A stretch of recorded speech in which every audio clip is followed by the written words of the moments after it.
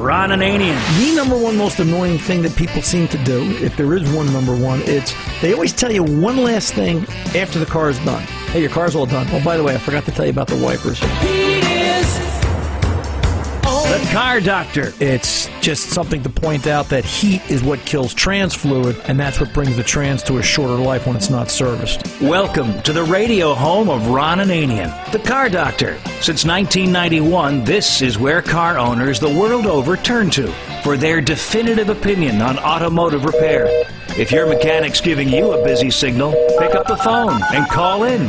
The garage doors are open. But I am here to take your calls at 855-560-9900. And now, here's Ronnie. Hey, it's time to start your engines. Hello and welcome. Ron Ananian, the Car Doctor, here at 855-560-9900. Here to talk to you about your car and its problem, whatever you got going on. Don't forget CarDoctorShow.com. Get out to the Facebook page, Ron Ananian, the Car Doctor.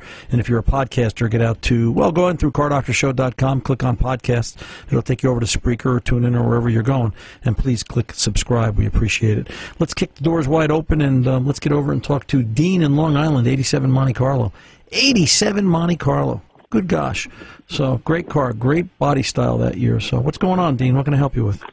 Yeah, I have an 87 Monte SS, and I totally did a full restoration on the car.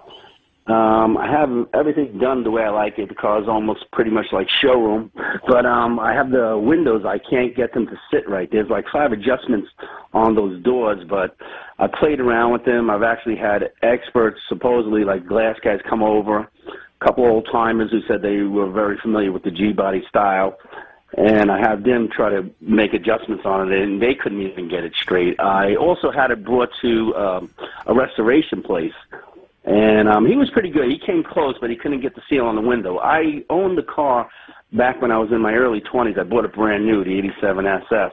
So I know at one point those windows did seal. But with the new gasket, I guess, when the car was brand new, it had a lip that overlapped the window, which made it make a nice seal. But now with all the weather stripping, they're coming close with it, but it's just more like a flush mount where there's no lip hanging over the window, so you really can't get a good seal. But like I said, even those adjustments are, I just can't get to see. And you changed all the rubber seals, right, Dean? Yes, I did. And they're an aftermarket company, Rubber Seal. They're not. I think one was like steel rubber. I think it was. I got to tell you, I'm not a fan of steel rubber. I purchased a few pieces of steel rubber for the hot rod. I did a '55 Chevy a couple of years back, and I purchased a few pieces for steel. And I don't get what all the fuss is. I don't see what everybody raves about them. After the third piece that didn't fit and didn't work, I threw it out and just went looking elsewhere. It was just garbage. It was close but no cigar, and that sort of sounds like what you're going through. Right. I ended up finding I worked with a local '55 Chevy parts seller, Mario and Donna out of Garfield, New Jersey, and old '55, and they knew what worked and what didn't work, and they got me, and they weren't keen on steel either. So that could be part of the problem. It's those adjustments are there. I know the adjustments you're talking about. They set the height, the tilt, and the angle of the window, right? So as it comes up. See, my other theory was, maybe somebody replaced the glass at one point and it doesn't have the right curve to it. Or I thought maybe the hinges for the door jamb itself, maybe those are up, but everything's straight. Right. I mean, and the basis point here is with the window down, with the window open, how does the door close? Does the door line up on the pins? Does it do the hinges look right? Are the gaps on the body panels, are they all correct? And all the lines that go around the door look perfect. Right. The car has striping on it. The striping's all even throughout the whole car. The seam underneath the door where the body's A-frame kind of attaches to, you can see that's a straight line. The door between the fender is a nice line. It's not too wide. It's not too thin. Then the one on the opposite side where the handle is, that seems to be like a nice even line on it. It's not too close. It's not too far away. But when you close the door, when the window's open, the door seems to close fine. But then when you close it when the window's up, it either catches or you got to give it a second or a third kind of close on that to get a little oomph in it, you know? Right. Yeah, I think you're going to have to look for a different rubber. The rubber, it sounds like the rubber is too thin at the top, and now they've got the window overextended that it's too high against the roof line, and now it can't tuck under the roof line as you close it. I would, you know, I would jump out on eBay and whatever it costs, just buy NOS body seals, you know, GM stuff, and I think that's the only place you've got to go. I've seen it once or twice on there, and they want like $800 just for 2 window seals. And now you know why they'll fit. So, right, yeah, you know, I wouldn't mind paying the money if I knew it was going to work. Right. I kind of think I need somebody who really knows G-bodies and knows how to set those windows. Well, let's do this. There's so many forums out there. All right, there's, you know, I have a first generation Monty 70-72. Right. I have a 72, but I know there's enough forums out there. Or call, you know, Original Parts Group, call OPGI and talk to them, talk to their tech support, and ask them, how do your body seals stack up? Because I believe they make them for the G body too. Or there are enough G body builders out there that, you know, you can go that route, you can do the research, but just be prepared. I think the ultimate answer is, unless somebody's got a better aftermarket body seal, I think what you're going to find is you're going to end up having to get the NOS stuff, because there's just some things in the aftermarket that I've been very disappointed with that they just don't manufacture as well. So do that. If you have any other problems, you know, by all means, give me a call back. When you get the car done, send us a picture. I'd love to see it. Let's get over and talk to Joe in Maine, 73 Javelin, and some questions about reviving this car. Joe, welcome to the Car Doctor, sir. How can I help? Hi, good afternoon, Ron. Thanks for taking the call. You're welcome. So I bought this 73 Javelin last fall, and it had been sitting in a garage in Texas for probably 15-plus years. I got it home, and I'm going through the car end to end, and I'm trying to figure out if I'm missing anything on what I ought to be checking and replacing. I haven't really driven the car yet, except across the yard. What part of Texas, Joe?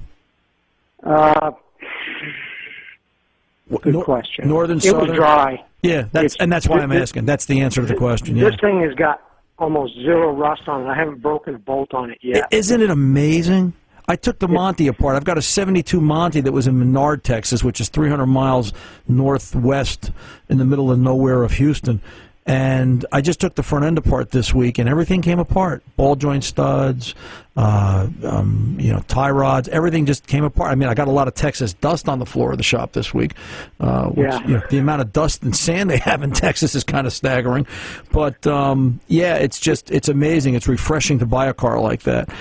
Listen, I think you're doing it right. I'll tell you what I did with the Monty. I'm going through the brakes. I'm going through the front end. I'm just cleaning everything up to my liking.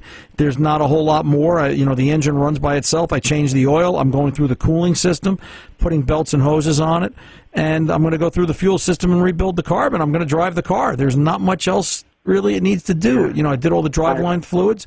Automatic or stick? It's an automatic. So the only other thing I would tell you, and I caught this by dumb luck. I serviced the trans on the Monty, and you know, you would never think of this because here in New Jersey we don't see a lot of this problem, but I went to put fluid in the trans, and I couldn't get fluid to go down the funnel, and it kind of went glub, glub, and I went, oh, the vent's clogged, right? The vent on the trans, and sure enough, I lifted it up. There was a pack of dust and mud over the vent tube on the side of the, you know, I picked my hole through, and all of a sudden the trans fluid all whoosh, right in. So, you know, thank God I didn't drive it like that, because I would have put so much pressure in the trans, I'd either would have pushed the fluid out the dipstick tube or something else catastrophic. I think you've just got to drive it. I think you've just got to, you know, get it to the point where you're satisfied. You've changed all the fluids. You've looked through the brakes. You've looked through the front end. It's safe. Pull the seats out. Make sure there's no animals with homes under there that they're going to get annoyed at you when you start driving it around and come up on your lap while you're driving. And, you know, keep it close to home and see where it goes. Yeah. You know, it's what I call a rolling restoration. You don't know how long it's going to take, and you don't know when it's done for a while until you get some mileage under it and you get comfortable with the car. I mean, it's as simple as that. But I wouldn't take too much apart. If it's an original low mileage car, I really think unless you're going to do an all-out 100% restoration, most of the parts on the car are probably better from 50 years ago than they are what we're going to go buy today. And that's the truth. Yeah, I'm not doing a full restoration. So, all right, man. The tires on it were so dry rotted that one of them just exploded sitting in the garage. and I get that. You've got to change tires. It's the Monte Carlo had from an Esso gas station had an Atlas tire on it. Because back in the day it was Atlas tires. I remember that. That was the big deal. But yeah, it's cars, they were so simple. It's this one is simple. Yeah, and that'll be the one that you'll survive Armageddon with, and you'll be the guy driving. So, but yeah, do that, Joe. Send us some pictures. Let's see what this thing looks like. All right. Okay. I'd love to see him, man. You take care. You have a good weekend. Enjoy the car. I'm Ron Ananian, the Car Doctor. We're back right after this. Little GTO, you really looking fine. 3 deuces and a 4-speed. And a 389. Need advice on how to maintain that classic GTO? Ron is the guy. 855-560-9900. Here's Ron. Welcome back. Let's get over and talk to John in Maryland. John, you're on with the Car Doctor. What's cooking? Hi, Ron. How are you? Nice show. Thank you, sir. What Good. you got? I have a 2006 Ford F-150. It's a 5.4. I'm having electronics problems on my door module, that does the windows, the mirrors, the locks, everything. Okay. It just nothing's working. The only way I can get in the truck is either with the key or the fob. And once I'm in the truck, no windows, no nothing. I can use the fob to open the doors, but I can't use the control panel. So this is good. It's a broken vehicle. It's everything's broken already at this point. Give me a broken car, we'll fix it as long as it's broken. So what you've got to understand is, this is not old school. This is, believe it or not, the first thing I would do on a vehicle like this is scan it for fault codes. All right, I would look to see, can you talk to the body module? Can you talk to the instrument panel cluster? They run the majority of what you're telling me isn't working. The locks, the windows, the mirrors. They run a lot of that through the instrument panel on that car. That is the central point. And I would. This is where you hear me talk about doing a central or a complete module scan. This is where we hook up the scan tool, and what modules have what fault codes in it. And that'll give us a direction. Now, the second thing we can do, all right, using a scan tool, give you an example, and I don't mean an OBD2 scan tool. I mean, we want to be specific, year, make, model. The second thing we can do is go into either in the body module side or in the IPC side. I am almost certain you can go and look, and it'll have a comment there about driver's door switch on, off, passenger door switch on, off, and so on. You can actually test the switches through the scan tool. Does it see, if you push it down, does it see on, does it see off? And that'll at least give you a direction. At the point where, if you push down on one and you don't get response, but you do on the other, then we got to hit a wiring diagram. We can still have broken wires in the door jamb. That's not an impossibility. All right? But what I sort of think is going to happen is I think you're going to find out that you've probably got an instrument panel cluster fault, probably a B1360, which would not be uncommon, and the diagnosis is going to point towards a cluster. So, a couple of things to do here before we run out and buy a new truck. All right, okay. let's get it somewhere. Let's do a scan of the vehicle. What codes are being reported? Any codes? Deal with them appropriately. No codes? Now we can treat it like an old school wiring problem. Do we have power and ground where we're supposed to? Last point, all right? Not uncommon for these vehicles to have problems with the underhood fuse box for the circuit being powered, the circuits you're having problems with, where the circuits will get burn spots on the contact tabs, all right? And I have seen this more than a few times, where if you start to identify the fuses, and don't do it yet, don't do it as a first step, you want to scan for codes first. If it comes down to where you think you've got a power supply issue, think about, even though the fuses are good, is there any carbon tracking or is there any corrosion on any of the fuse contacts in the underhood fuse box? Could that be causing the problem also? So are they marked? Are they marked for their service? There'll be a legend on the fuse box cover, and you'll need service information to correlate the legend to what circuit they're actually protecting. Nothing simple. Nothing simple, John. So it's funny. Somebody put, I don't know if it came with the truck. I bought it used, but it had a remote start. That died. About a year later, the stereo died, and now this is all dying. Right. So it might be related. And you know what? When you take it in for service, make sure you if you're not going to do this yourself, make sure you mention that to them. So, hey, John, stay on the phone. We're going to send you out a copy of OBD2 Diagnostics Made Easy by Stephen Cook. Whether you work on the car, whether you want to just get more knowledge about how it operates, it's a great read. It breaks down OBD2 Diagnostics into simpler form and some of the test procedures. And if nothing else, it'll tell you if your mechanic's telling you the right things that he's testing, and give you some more knowledge about the system. Knowledge is power, and that's what the Car Doctor is all about. Stay on the phone while Tom gets your information, and we'll get that out to you this week. Thanks for the call. I appreciate it. Let's get over and talk to Jay, 93 Geo Metro, and some transmission issues. Jay, welcome to the Car Doctor, sir. How can I help? Hey, buddy, thanks for taking my call. You're welcome. Yeah, I have a 1993 Geo Metro convertible.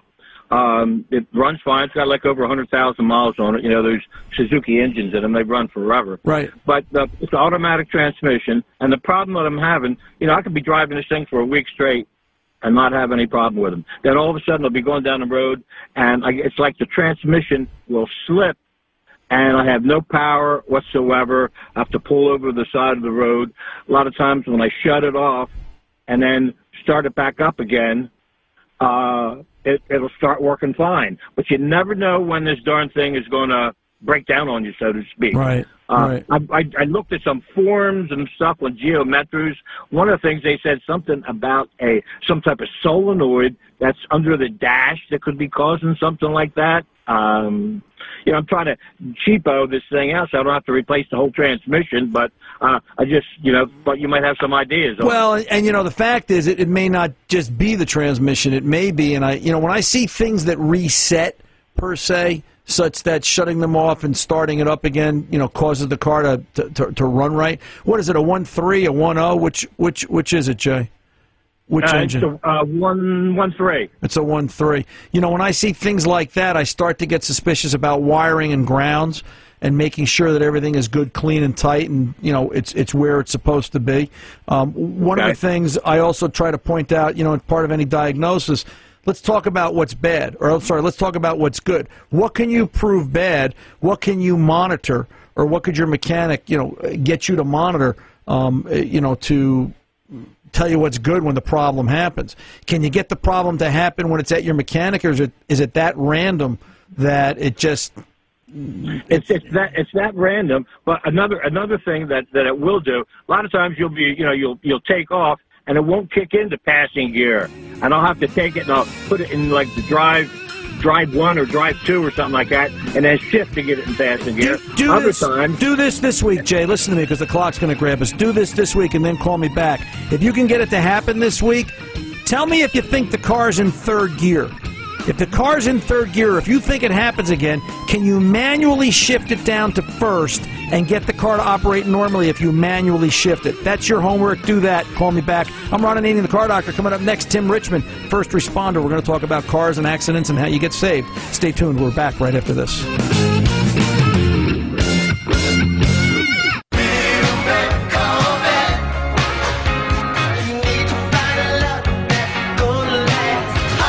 Whether it's a little red Corvette or a Yugo, you've come to the right place to get that car fixed. Ron Ananian, the Car Doctor, 855-560-9900. Now, back to Ron. Hey, we are back. Electric cars, accidents, the things that happen when things don't go right. We recently ran across an article. Tim Richmond, he's a first responder. He has been doing it, or he's just a retired as a firefighter, now 27-year veteran up in Bridgeport, Connecticut. And Tim wrote a really great article about electric cars and his thoughts and what he's seen, and we thought it would be wonderful to get him up here to share it with us, and we thank him for taking the time. Tim, welcome to the Car Doctor, sir. Hey, Ron, how are you? All right. Good article, brother. You're talking about... Well, that was one... I didn't write that, unfortunately. I wish I did. I just happened to see it, and I popped it up on Facebook for a lot of my friends who are still career firefighters, and we're always trying to find out what's going on.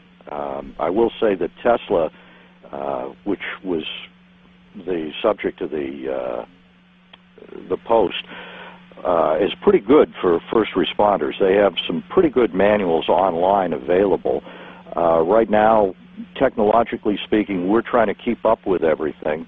It's not easy.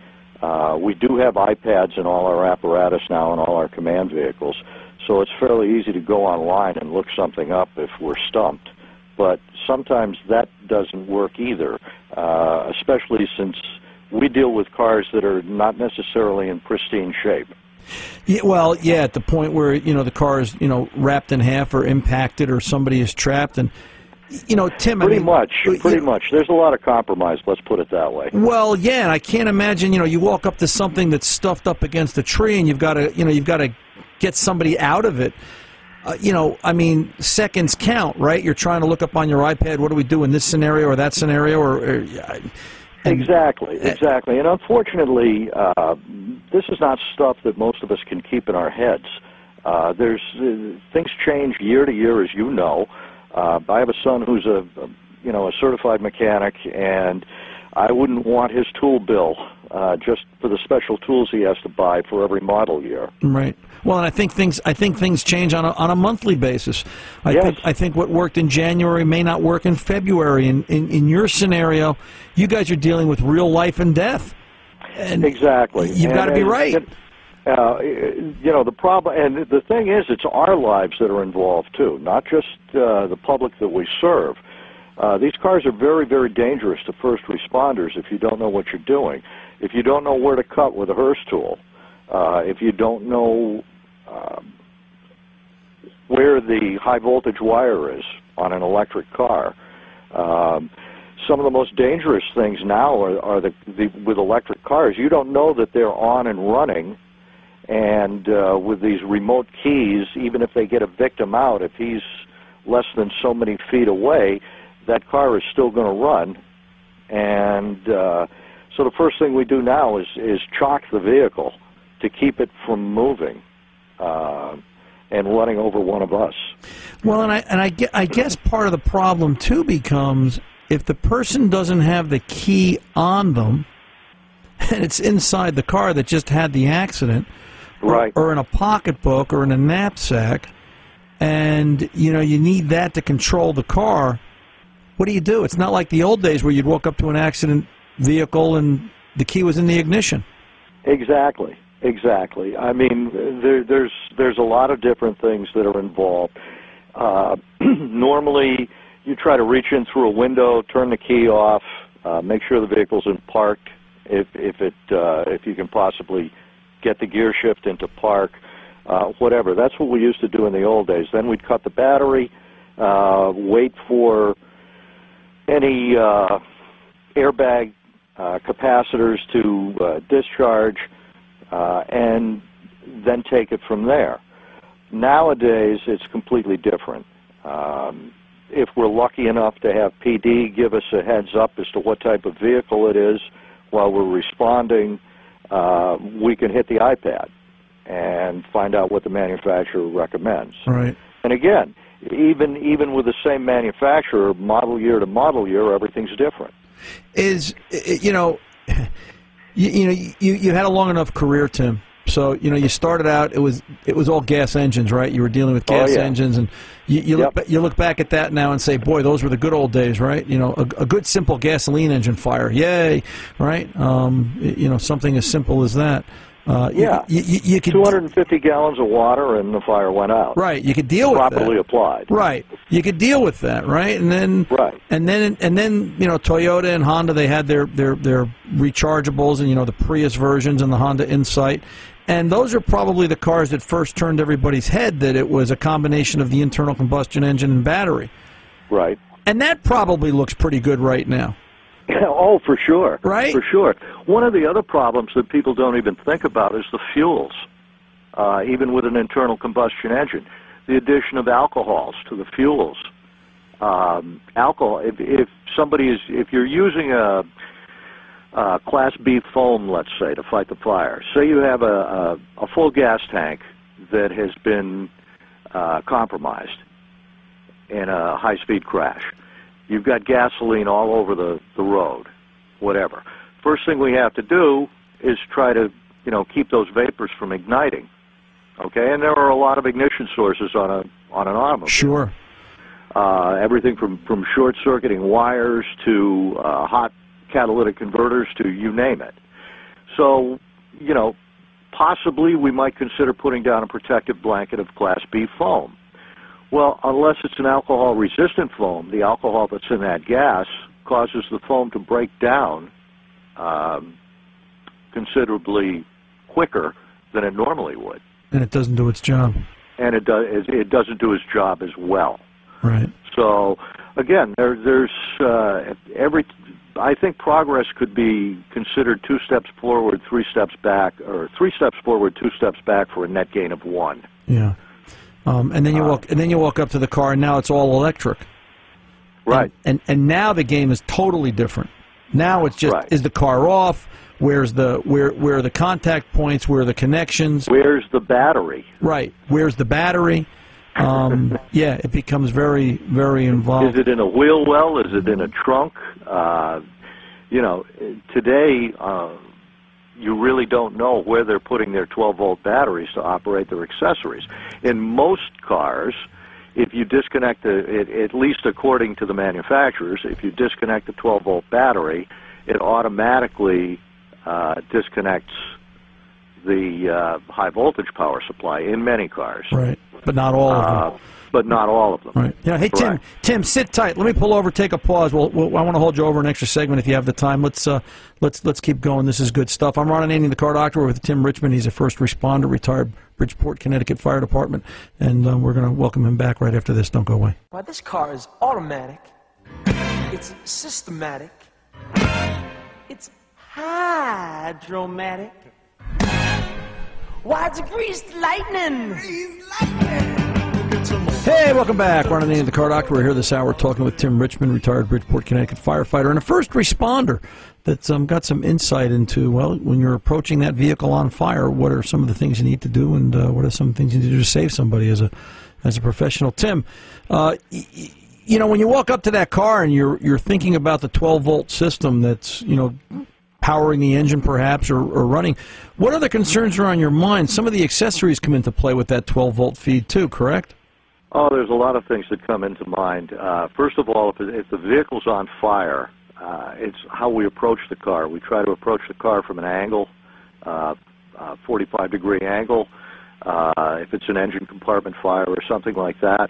There have been first responders with older cars especially that have got the gas struts in the front bumper. Right. And when those become heated, they can shoot that bumper out like it came out of a cannon. Wow. Any gas strut. Something as simple as the gas strut that holds the hatchback up. Yeah, I was going to say the hood supports. They've got to be like They've got to be like rocket ships.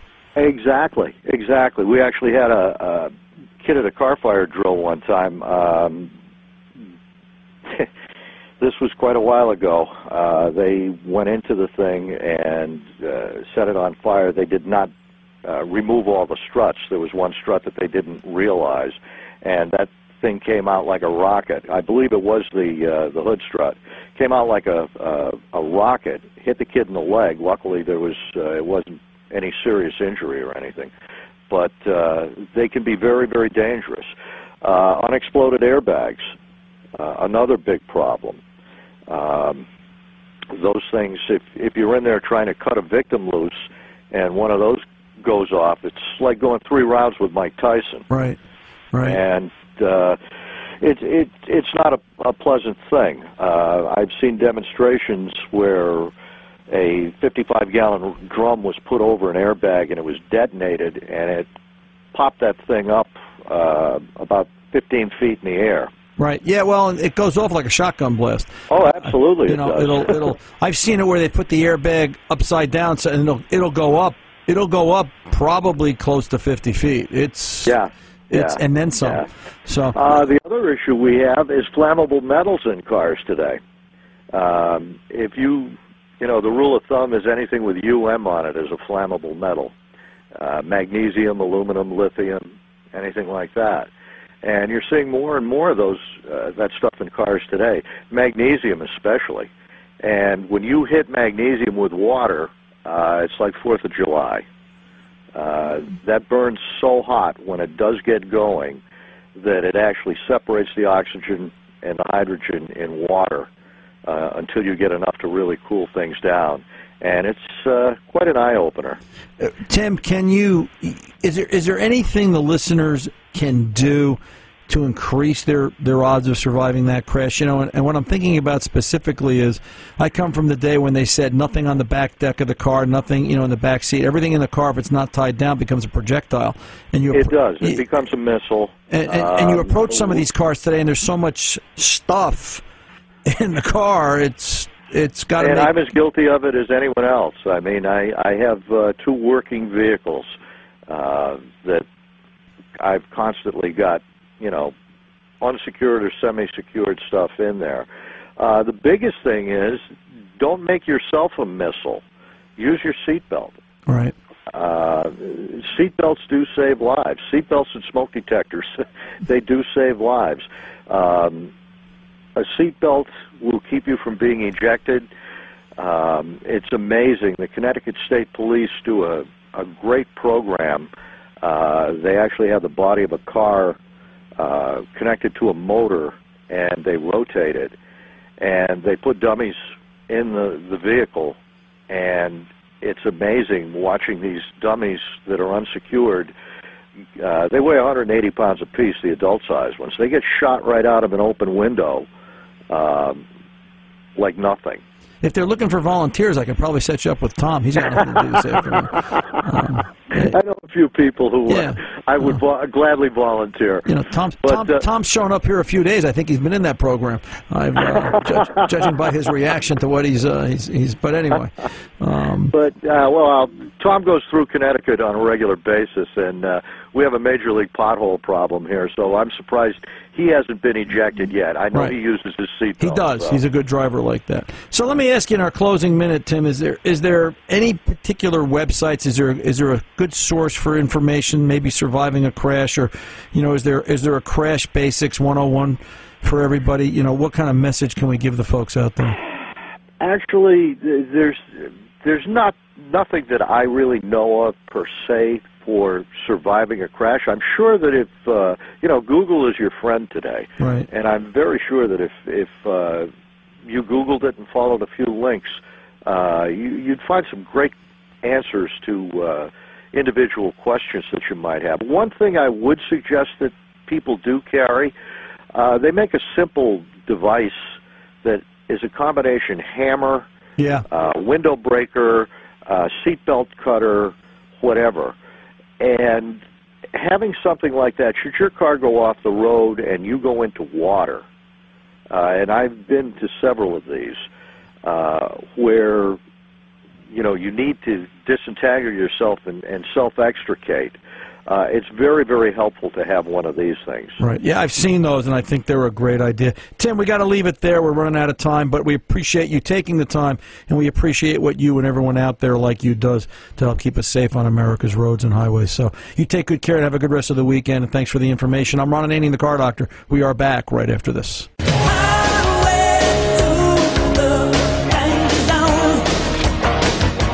Welcome back. Ron Ananian, the Car Doctor. Again, thanks to Tim Richmond, Bridgeport, Connecticut, first responder and fire department member. We, it's got to be scary, right? You're running up to a car on fire. Gee, now what do you want to do? How many seconds do we have to respond to this? And, holy cow.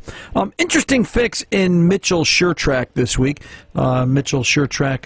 The real fix is up there at Mitchell One, Mitchell1.com. Talking about lockup issues, I thought this was appropriate. We're talking about a lot of transmission issues this week here on the Car Doctor, and it talks about how nothing's more frustrating than going through an extensive repair and then not having the vehicle operate as it should. And that was the case where they point out a repair shop had repaired a 2007 Hummer H3. The trans wasn't going into lockup every time. They had gone through, the trans was bad. They had rebuilt it, and they had gone through several versions of software updates and wiring harness repair. The vehicle was in really tough shape and kind of beat up. And through the community of Real Fix SureTrack over at Mitchell One, Mitchell1.com, they are able to find out that fuses incorrectly installed and missing. They inherited this vehicle. They reconnected and corrected the fuses that were missing, and the vehicle worked as was supposed to. And all this kind of good information is over there at Mitchell1.com. You can find it for yourself out on the web. Till the next time, I'm Ron Ananian, the Car Doctor, reminding you, good mechanics aren't expensive. They're priceless. See ya.